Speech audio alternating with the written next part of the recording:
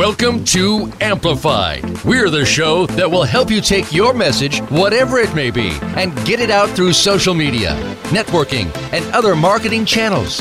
Maybe even some that you've never thought of.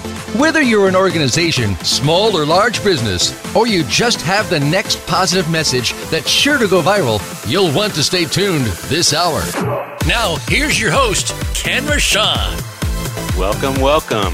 Well, we usually have to have a little bit of a technical difficulty in that introduction because otherwise our guests will dance too much. We won't get them back during the show. So we're excited to have Dr. Steve Taubman. I have to say it was kind of a rough start today because I was preparing for the show and then I found out that it was Dr. Steve Taubman. And the problem I have with Steve Taubman is that he really bugs me. He blocks me and he brings me down. And Andrea said, well, he's your guest. And I said, well, why would I want to have a guest that bugs me, blocks me, and brings me down? And she says, I don't think you'd want to have that, but he will help you stop not liking him and not bugging him and not blocking him. So here we go. Andrea, let's bring him on. He's going to make you bulletproof, Ken. That's what he's going to do for you today so that you will feel really good about things.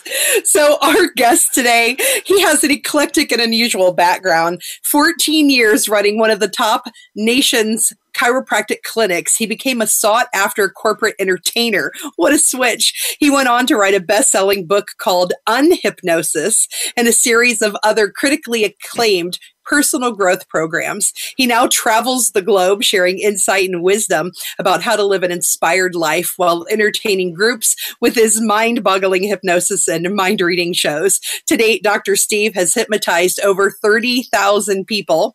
His fans include sports figures, business leaders, and A-list movie stars. He's been seen on national television, has been featured in major magazines, and shared the stage with top business leaders like Jack Canfield and the late Zig Ziglar. Here today, he's going to share some insights on the top characteristics of highly successful people.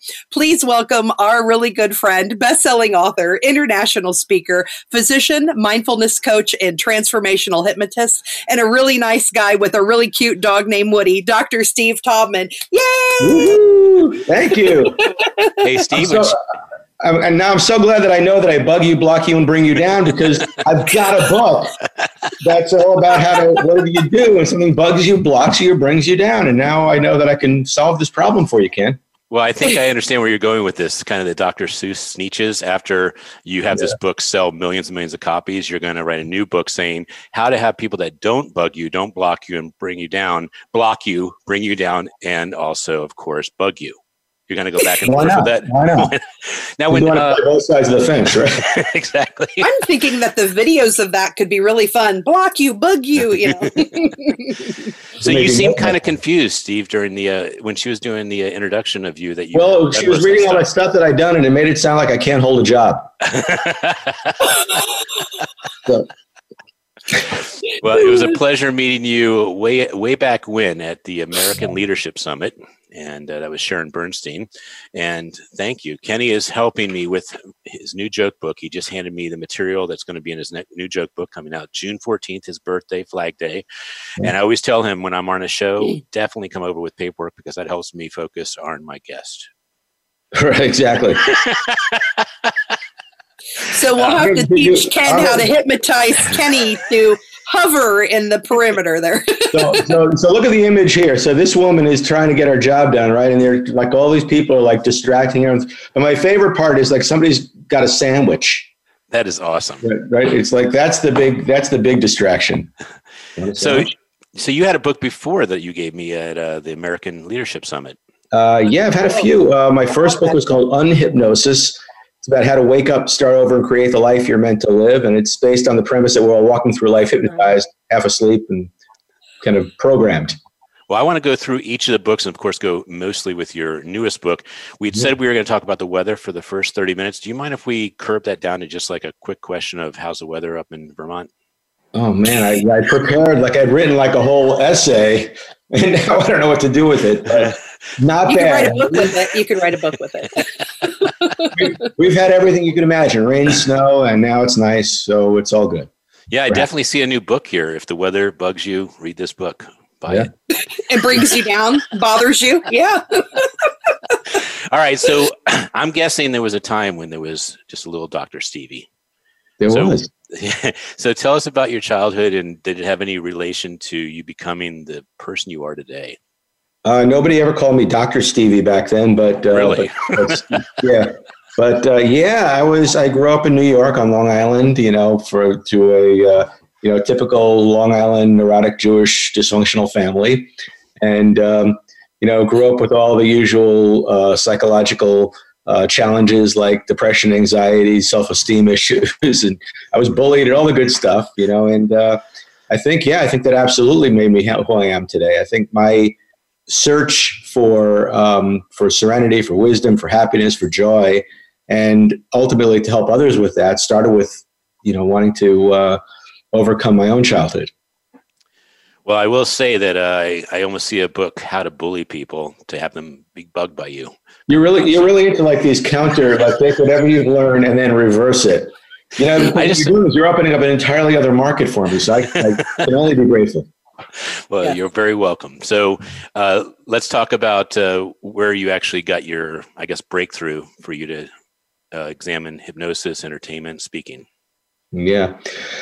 So the work that I do using hypnosis and mindfulness, my breakthroughs came when I realized that all the psychological stuff that I was doing wasn't working, and then I was sort of introduced to the idea of meditation, and it became pretty clear to me pretty quickly that you could talk about all your stuff all day long, but if you don't have any method by which you can kind of separate yourself from your own thinking, you're stuck. So I ended up doing a 10-day silent meditation retreat. Try it sometime. It's boot camp, right? It's spiritual boot camp. So, learning how to sit quietly, to just sit still and let all the inner demons kind of like torment me, and then just let them flow away, because you can't think, you can't challenge, you can't write, you can't journal, you can't watch TV, you can't escape. And so that was my boot camp. That's where I started turning the corner for myself.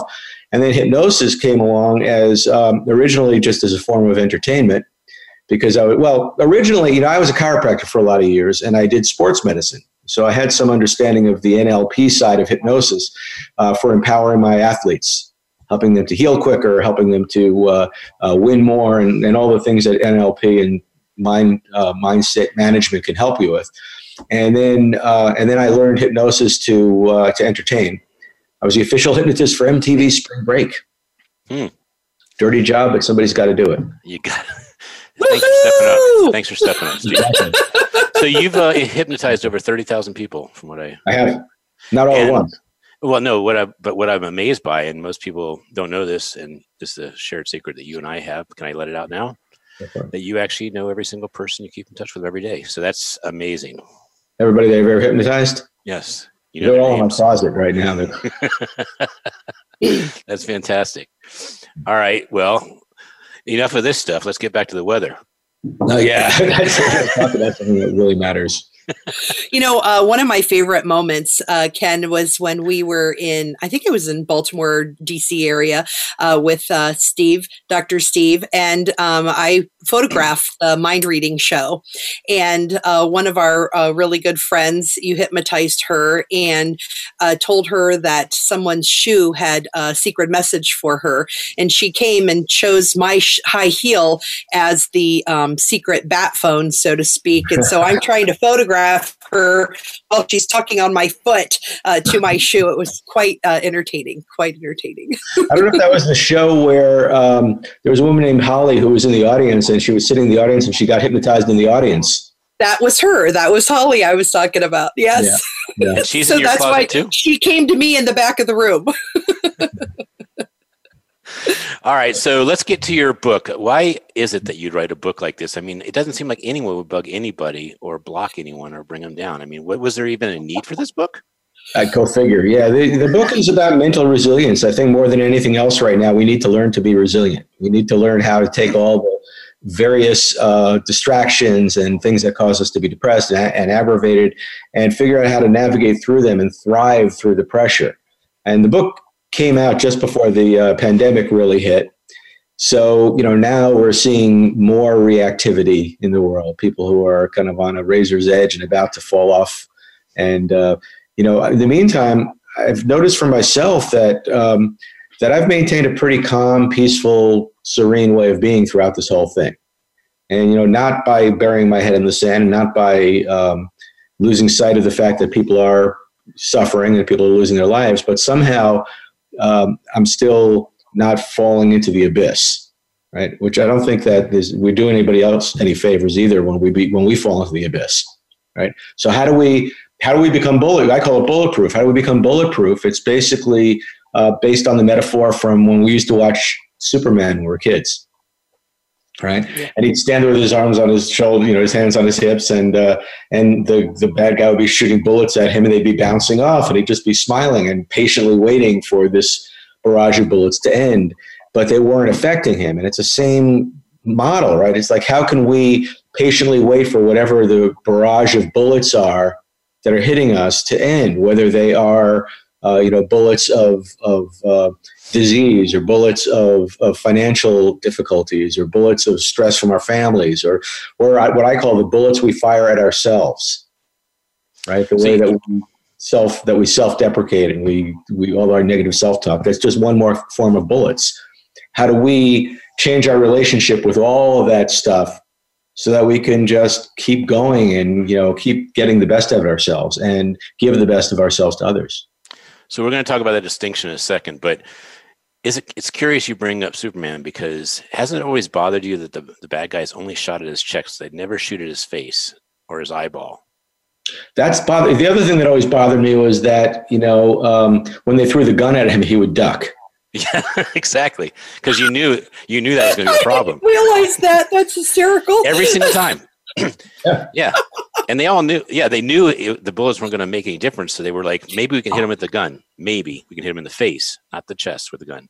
So maybe that's why he ducked, because it was heading for his face. I know. That's what I'm trying to say. This is nobody crazy. Ever thought of it. Wow. Yeah. And if the bad guys had read the comics, they would have seen that this was a perpetual situation, and that it was not that he was bulletproof, but his suit was.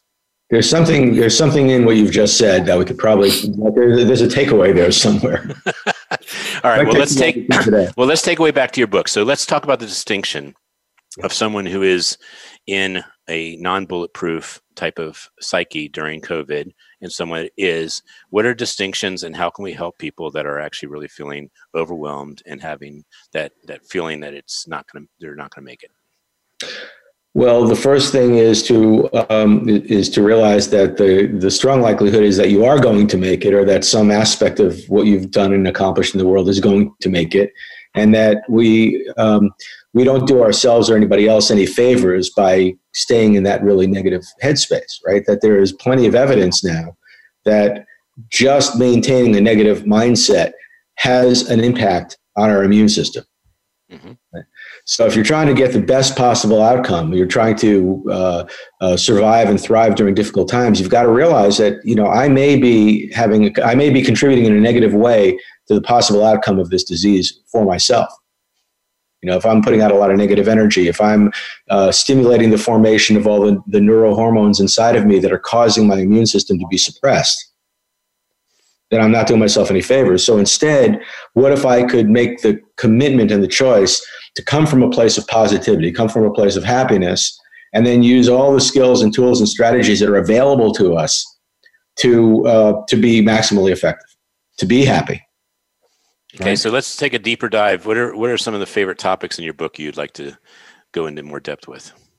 I've got it broken down into 5 areas. The first area is that intention or commitment to being happy, to saying if I find myself falling off, if I find myself becoming irritated or depressed or whatever the feeling is, rather than following my brain down that rabbit hole, I'm going to step back and notice that that's not taking me toward happiness, it's taking me away from. So that commitment has to start the whole thing. It's not that you're always happy, but it's that you're always measuring your mental activity against whether or not it's moving you toward being happy or not. I wish so, Dr. Steve, are you saying that it leads them to inspiring joy and hope in the world and inspiring smiles? which is beyond Ken. Skipping to the end of the book, I think. Yeah, exactly. So smiling and all, anything that you can do that's proactively going to help to enhance your happiness. Now, we all know that part of that is smiling, because that not only influences your neurology. Well, that's one of my books. That's a good one. But it's also the impact you have on others, right? And if you're helping other people be happy, that's going to help you be happy.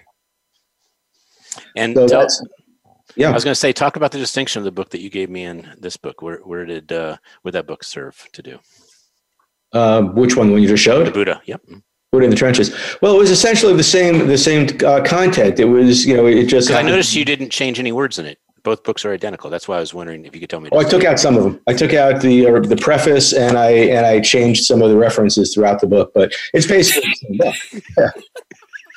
Yeah, and for obvious reasons, because in this day and age, when everybody needs to be embracing these concepts, we don't want anybody to be saying, "Oh, I don't believe in Buddhism," right? And putting it down because of that. It's got nothing. The book's not about Buddhism. The book is about how you manage your mind. Mm. So, was there ever a time that you were having some challenges and you needed to have this type of, advice from someone else to apply this? Well, I've never had any challenges. You're lucky. Yeah. I'm going to tell you, there's so many people that are having challenges, Steve. Yeah. Yeah. I'm one of them. So I love that. So you said the first thing was a commitment. Oh, sorry. Yeah. So, starting with that commitment to happiness, it's like, I'm going to die with a smile if it kills me. and that being a frame of reference to come from. And then the second thing we need to do is to observe the disciplines in our lives. Are we living by a code? Are we, operating with dignity and with commitment and with integrity? And are we always doing that? Or are we just letting our emotions decide for us? Like if I'm irritated, then I'm going to be yelling at somebody. And if I'm, depressed, I'm going to go hide under my pillow. Or am I coming from a set of predetermined codes of conduct? Right? Because everybody who's been successful in life and everybody who's managed to win against impossible odds has had to have some kind of code of conduct, some kind of a moral compass, and some activities that they always follow, whether they like to or not. Remember that book, Make Your Bed, right? You make your bed and you brush your teeth, and there's a whole series of rituals you might follow. And people who follow rituals tend to have more control over their own emotional state, because they're starting to set up these rituals to give them more mastery over what they're going to do, regardless of how they feel. Right.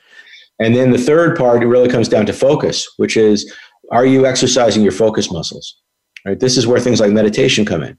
Right. Your mind is constantly wandering. You're constantly being drawn off by distracting or irritating thoughts. And if you follow those thoughts, then you're following them to your own destruction, versus, there's a thought, I'm coming back. And so when you meditate, right, or with hypnosis, you're constantly using the techniques to bring your focus and your attention back to the moment, the being here now. And there's something that's profoundly transformative about that. That when we become capable of being very, very present, then the things that used to bug us and block us start to just fall away, because, yeah, they're happening. Yeah, my emotions want to go there, but I know how to come back. I've got a path back again. And, then you start getting into the fourth concept, which is the concept of leaning in.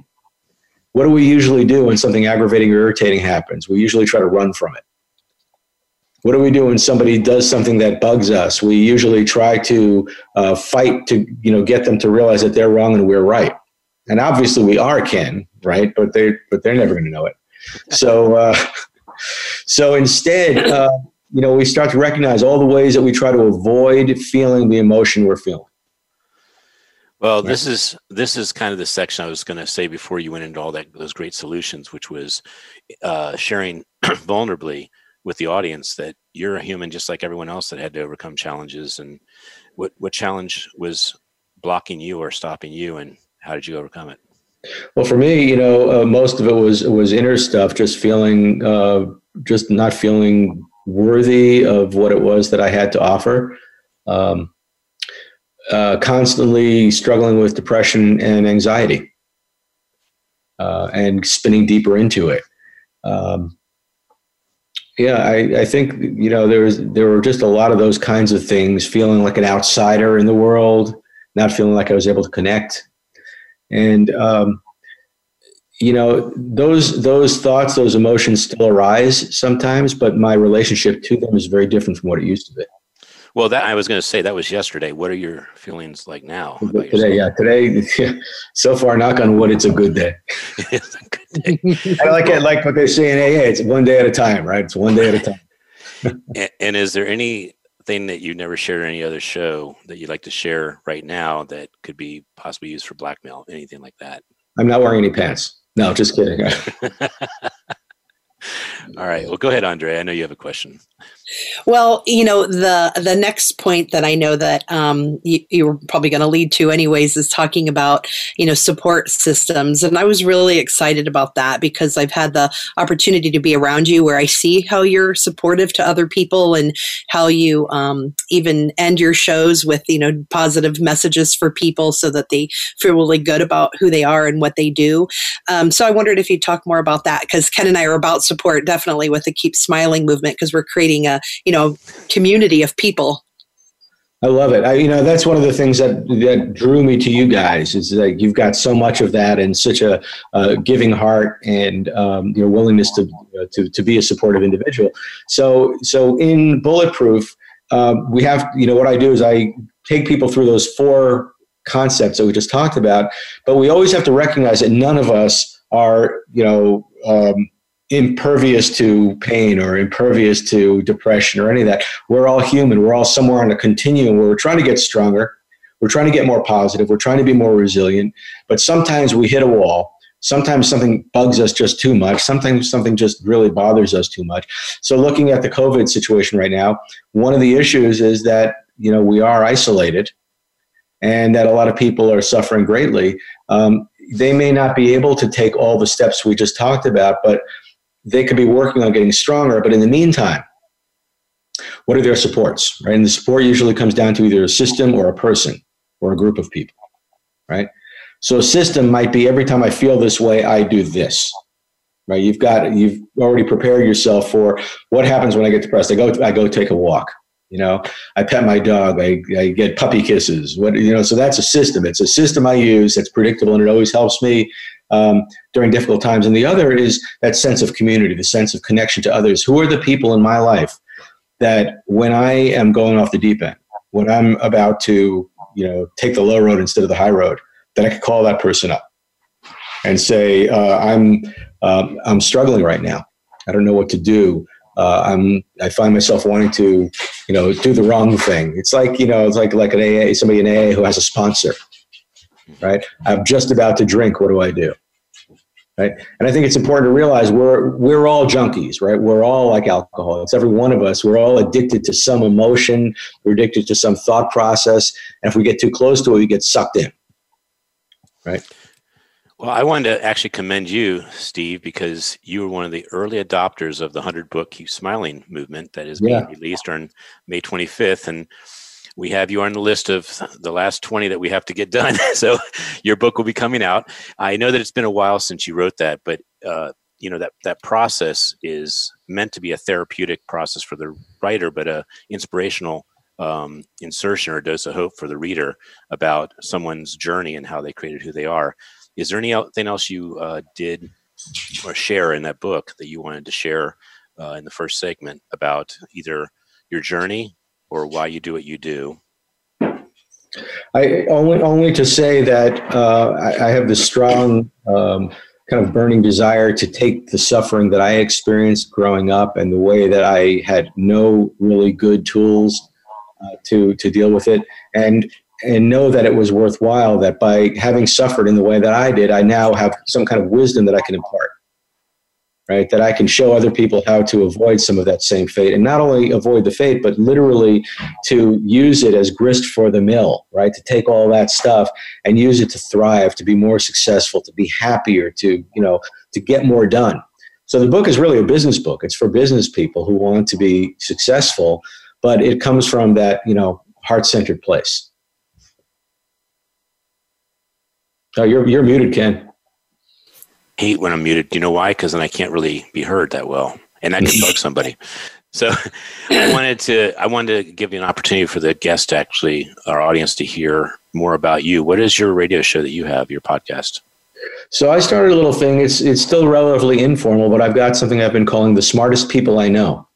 Mm-hmm. And I've been doing Facebook Live and some Zoom transmission broadcasts with just some really remarkable people and just talking about how they're applying what they've learned to be more resilient and positive during difficult times.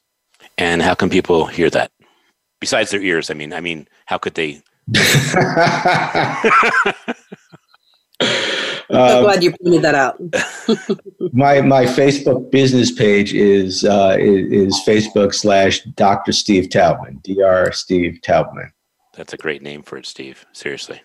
Really, really great name. And how about your website? How can people connect with you there? So my website is stevetaubman.com. And for those of you who are interested in kind of dipping your toes in the water, learning a little bit more about Bulletproof, I've got a page you can go to where you can get a free digital download of the first chapter of the book. So that's at bestofsteve.com. I thought you were given a chapter and a half. It actually is a chapter and a half, but I didn't want, under promise and over deliver. Got it. Always smart. All right, Andrea, if you'd please share our sponsors and all the lovely people that we need to give a shout out to.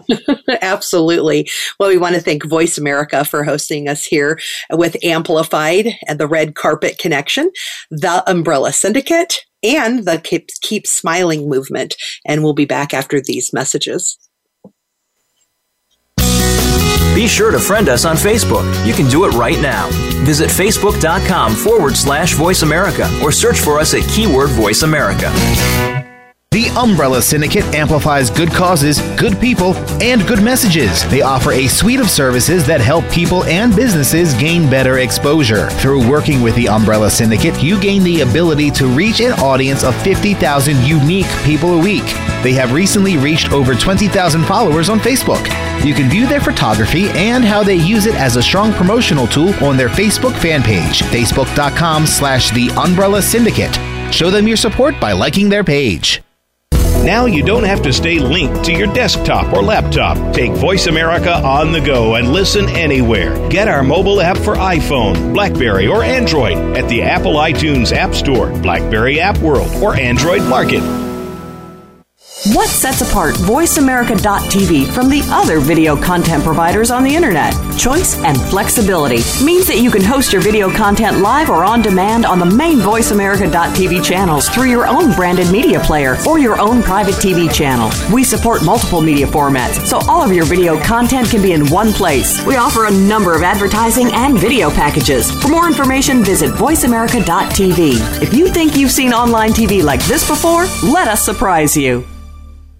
The Voice America Live Events channel is here now to showcase your corporate, individual, or organization's live event. Visit voiceamerica.com/live events to see all of our past live events and find out more. Whether it's a multi-day conference, special speaker, or single-day event, we've got everything to make your event a success. We can do a few hours or a few days. For more information about taking your event to the next level, call Jeff Spinard at 480-294-6417 or email info@voiceamerica.com. Again, that's Jeff Spinard at 480-294-6417 or send us an email to info@voiceamerica.com. Voice America is where you are and where you want to be. Join us around the globe as we broadcast live from some of the most interesting events available. Don't forget to view all our live events, including on-demand access to past events that you may have missed by visiting voiceamerica.com/live events. Tune in to the Voice America Variety channel on the Voice America Talk Radio Network. Voice America Variety broadcasts a diverse array of topics, reaching a global community. Our experts come from all walks of life, and the topics they discuss are everything from current events, arts and entertainment, leadership, parenting, relationships, self-improvement, career advice, and a variety of other topics. Check us out today. You're sure to find something of interest. Voice America Variety. Talk on today's hot topics.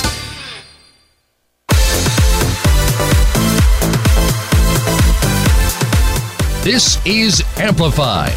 To reach the show today, please call 1-866-472-5795. That's 1-866-472-5795. We also would love to hear from you via email to info@umbrellasyndicate.com. Now, back to Amplify.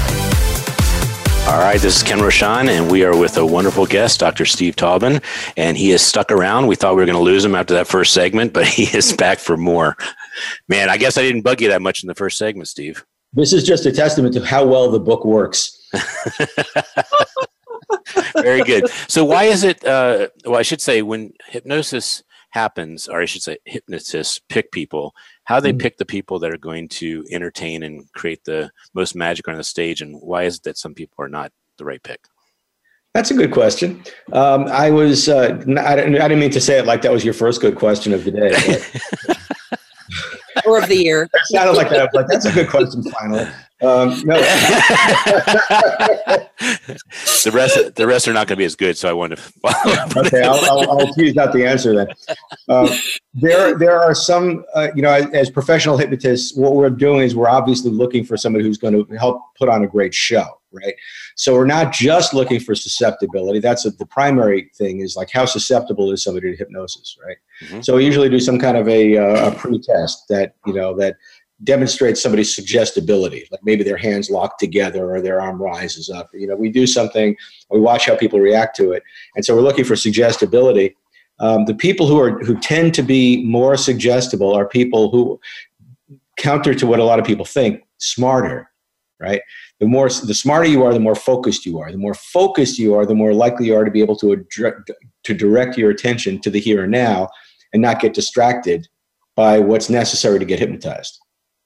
So that's part of it, is just being smart. Another part is, how are you smart, right? There are two characteristics that really make a difference. One is focus. The other is impressibility.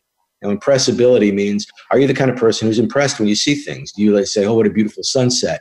Or, oh, that was a great magic trick. Or you laugh, when you hear a good joke. Or you really kind of buttoned down. People who are kind of buttoned down don't always make the best hypnotic subjects, right? So what we mostly are looking for, the things that most lean against somebody being a good subject, are people who can't concentrate or people who are too analytical, right? And, they're always trying to figure stuff out. And so they don't just relax into the experience. But most other people are pretty good subjects. And there is a continuum. I usually tell people on stage, it's like a bell curve, right? 5% of people are going to be really exceptional subjects for hypnosis. And then, 80% of people or 85% of people are going to be, okay. I could probably use them in a show. And then, there are going to be 5 to 10% of people who I couldn't hypnotize with a bottle of Valium and a 2x4. So it's somewhere on that continuum. And we're just doing the test to see who my most likely subjects are. Although that's still entertaining, that last one. When you get them with the 2x4. You guys are funny. Well, this is going to be probably not as good a question as the last question, if you were to rate them. But it is a very good question, and later you may see it to be your second best question ever asked. You ready? Okay. Yep. What is the best question you were ever asked? That may be it.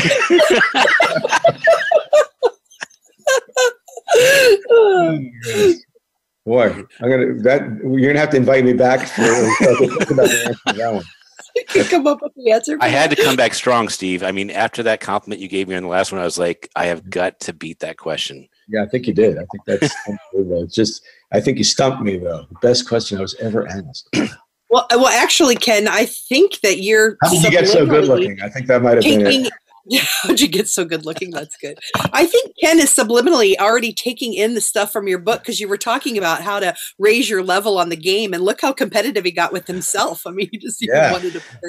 Well, Steve, I got to tell you, my next question, if you hadn't said that, was why are some things good and some things not so great?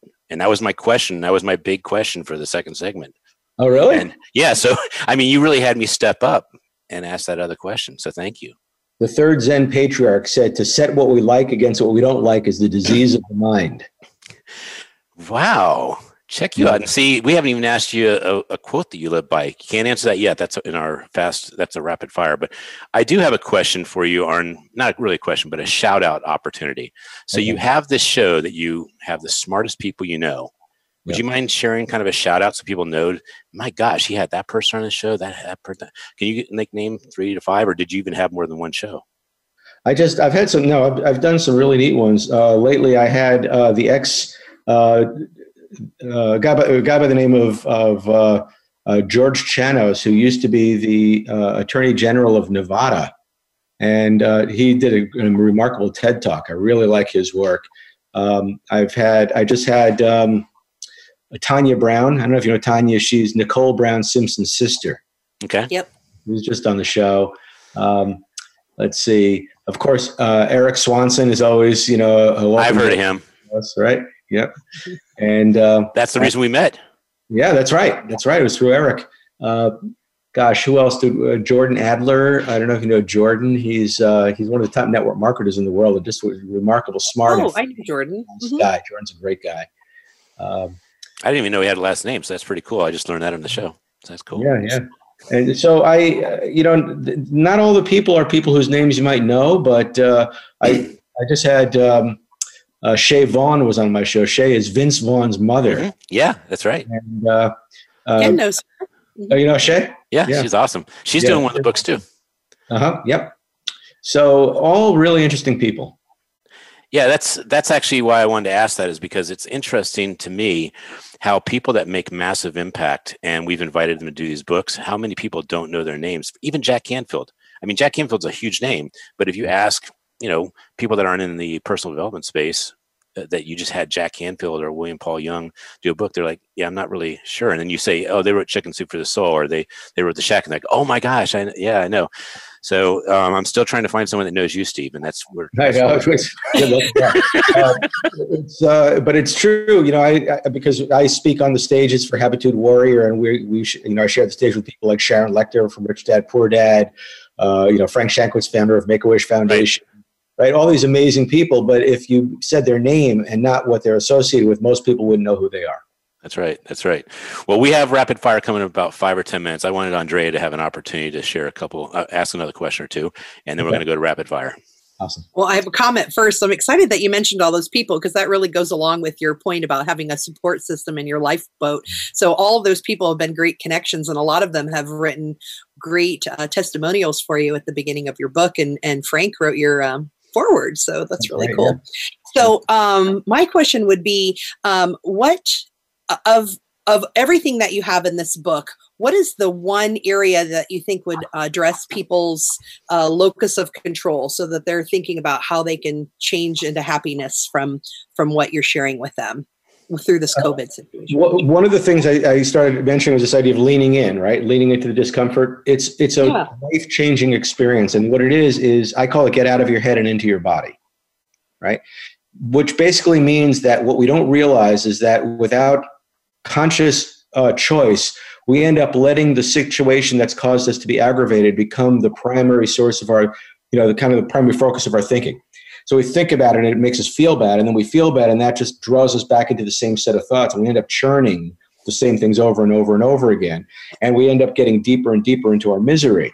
So what I teach is get out of your head and into your body, which is basically the moment you recognize that you're spinning out of control, that you're starting to feel something as a result of thinking something, which is making you think more of that same something, you immediately say, whoa, I'm going to now turn my attention toward the physical sensation that I'm feeling as a result of whatever the thought was. And I stop thinking about the thought, but I'm going to turn all of my attention to what does it feel like in my body. And it's this incredible, it's like a superpower. The moment you do that, now, again, this is why the rest of the book is so important, because you don't always have the strength to be able to draw your attention away from your ruminating, your negativity, right? But as you do the other exercises, you gain the strength, and then you have the choice. You could say, I'm not going there.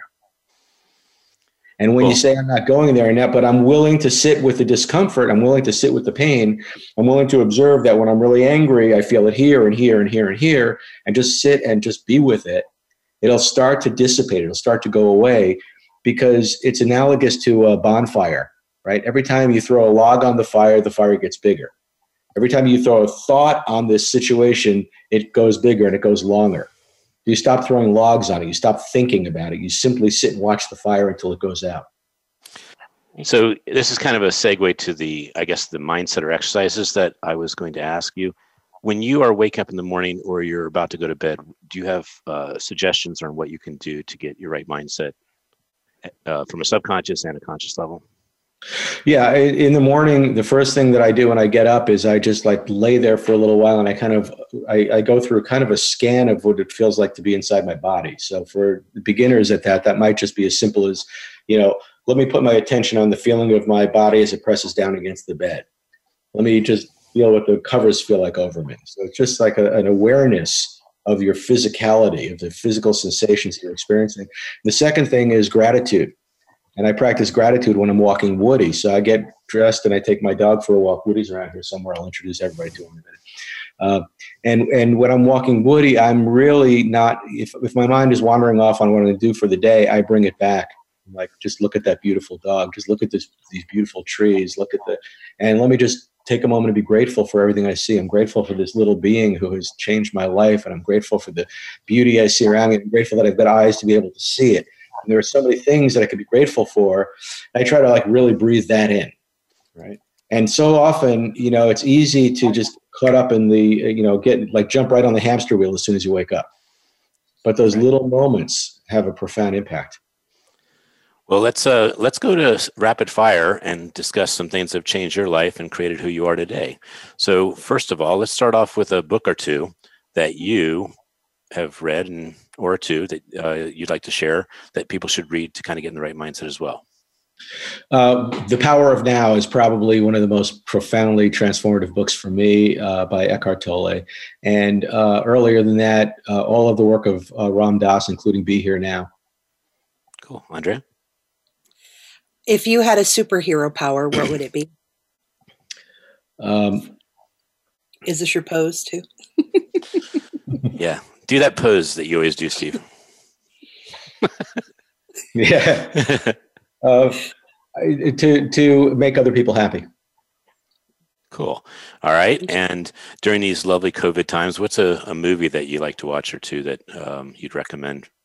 It's always The Shawshank Redemption. Isn't it always? Yeah. Brilliant. Yeah. Well, because it's exactly what we're talking about. It's, being able to make peace while you're in the jail while simultaneously finding a way out. Right. If you had a chance to hypnotize anybody in the world that you haven't had the chance to do that for yet, who would it be? And you want me to keep this clean, right? You can be thinking whatever you want. You just need to say the name.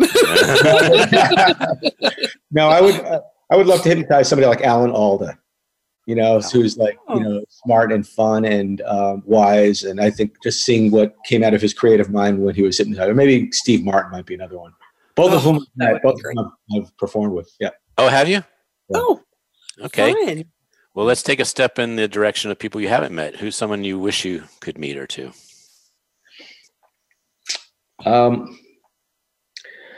I would, anybody living or dead? You can go one of each if you'd like. Just for you, though. Okay, I'm going to try not to be political. Albert Einstein. Nice. Yep. And Buckminster Fuller. I guess they're both dead. So I got Buckminster Fuller was the creator of the geodesic dome, but also somebody who really explained like the interrelationship of all people. And he was like, one of the great geniuses of his time. Right now, as Russell Brand, I've been watching some of his videos, and I'm really, really getting off on his mind. He's interesting. Brand. Yeah, I know. What a controversial dude. Yeah, we're gonna get him on the show. Yes, exactly. Well, we might have to have the mute button ready. Oh, yeah. Oh, that's a great picture. Oh, so cute. Remember that? That's awesome. Yeah. Stop trying to reach for my ear. That's right. I was going to comb your hair, but there isn't any hair to comb. So, Dr. Steve, I would like to know, when you were a little kid, what did you want to grow up and be? It depends exactly how old, but I remember for some reason I wanted to be a nuclear physicist before I had any idea what that meant. I think I thought you could wear a white coat and be in a lab. And then I also wanted to be an entertainer. I always wanted to be an entertainer. I always wanted to be like, kind of like a Sammy Davis Jr., multi-talented entertainer. So this is going to be kind of a touchy question. I'm actually a little apprehensive in asking, but what made you change Woody the cat into Woody the dog? I'm not answering that question. No, but why did you pick Woody? Why is Woody so important to you?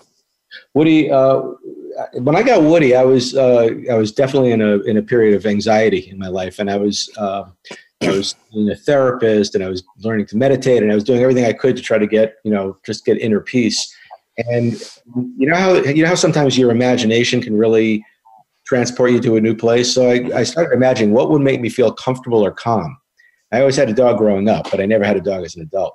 And I pictured puppy kisses. I pictured having a dog licking my face, licking my ear. And it's like my anxiety would dissipate when I thought of that. Right. I thought, I need a dog. So I got Woody. And when did you get him? I got Woody 13 years ago. He's 13. He's going to be 14 in July. He's going to be 15. He's going to be 15 next July. The following July after this. Yes, that's right. Your mathematical skills are really legendary. So you bring him to your events, though, right? I do. He comes with me everywhere. He might be in that picture with you behind your head. I'm not sure. Yeah, move, Ken. Yeah, well, I already had checked that. I was blocking so the question wouldn't be asked, where's Woody? Yeah. Well, we did take some really good ones there. They just might not be easily accessible.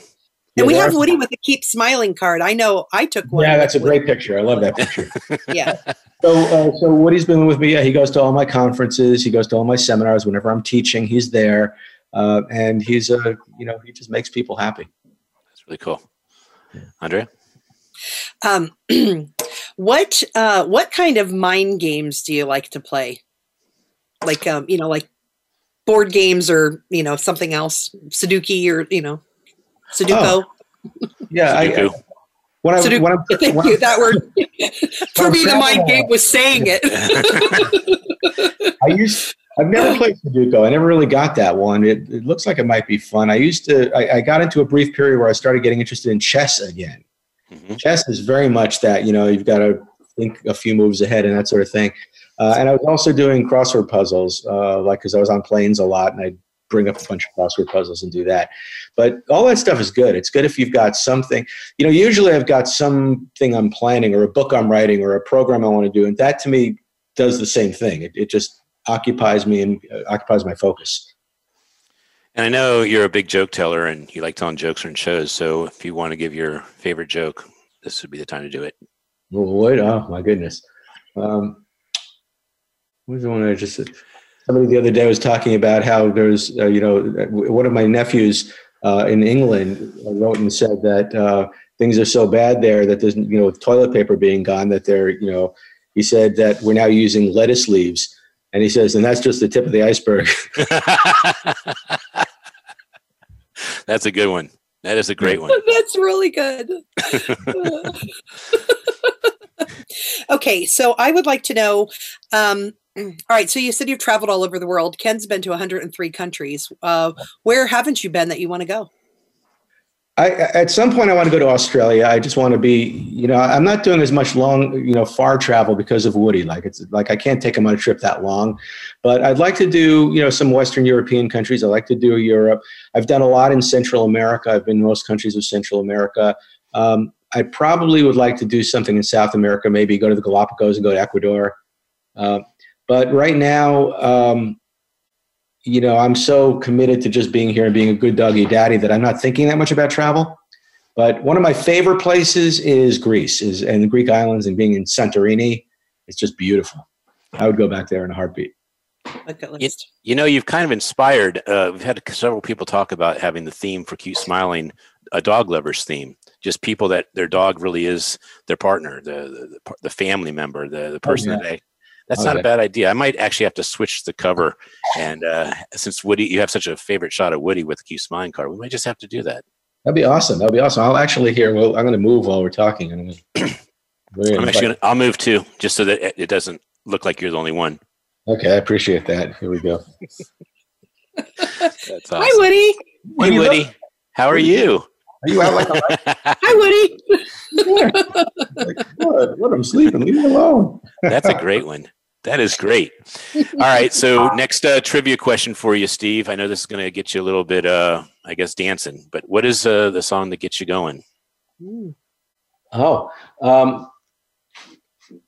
like, you know, there's years ago, I remember when I was at a Tony Robbins thing, and they were using the song Flashdance. Mm-hmm.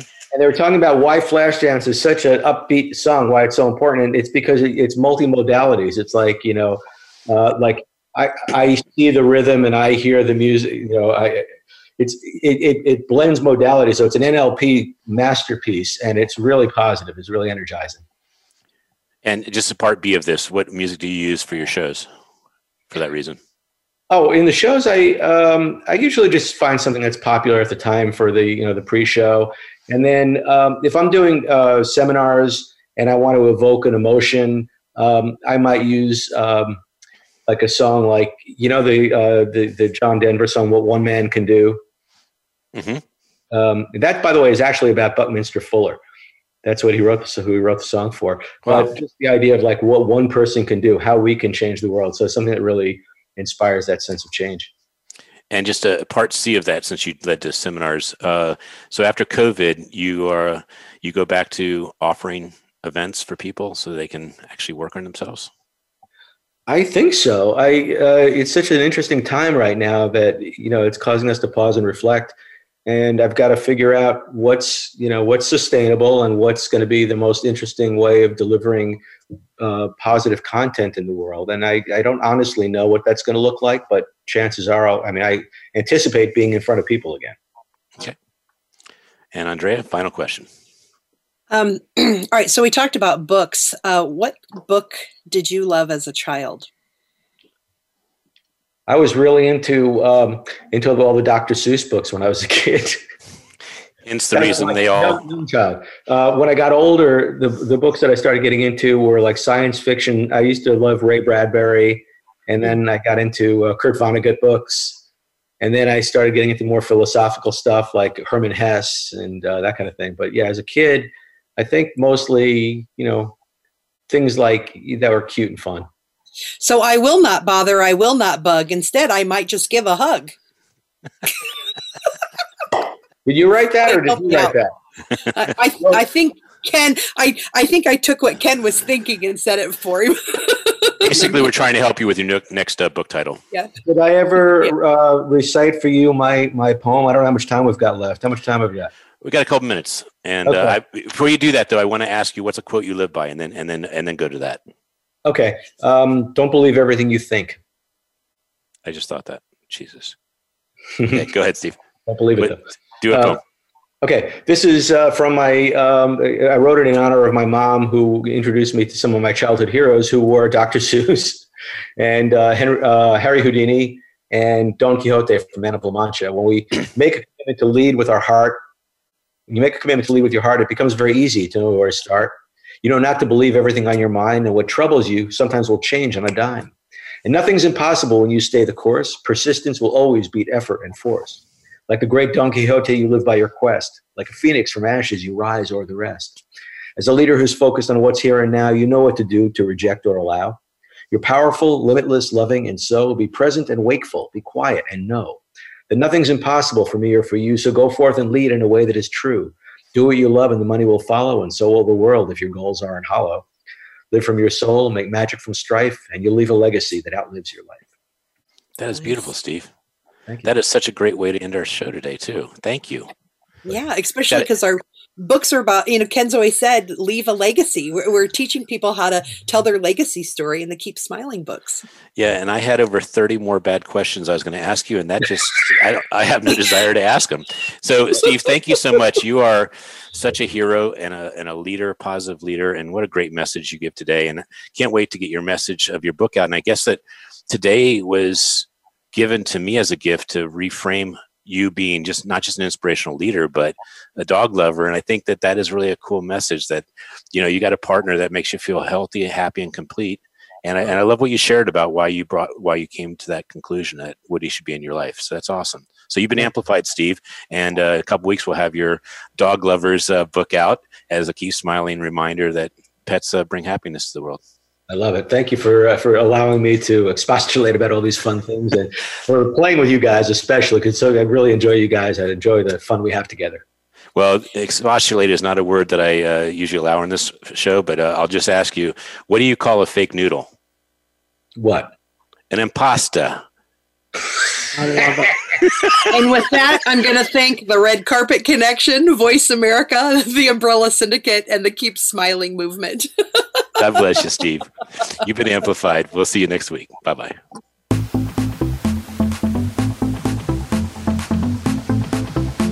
We hope you've enjoyed this week's edition of Amplified. Be sure to join Ken Rochon again next Monday at 11 a.m. Eastern Time and 8 a.m. Pacific Time on the Voice America Influencers Channel. Now, go get your message heard.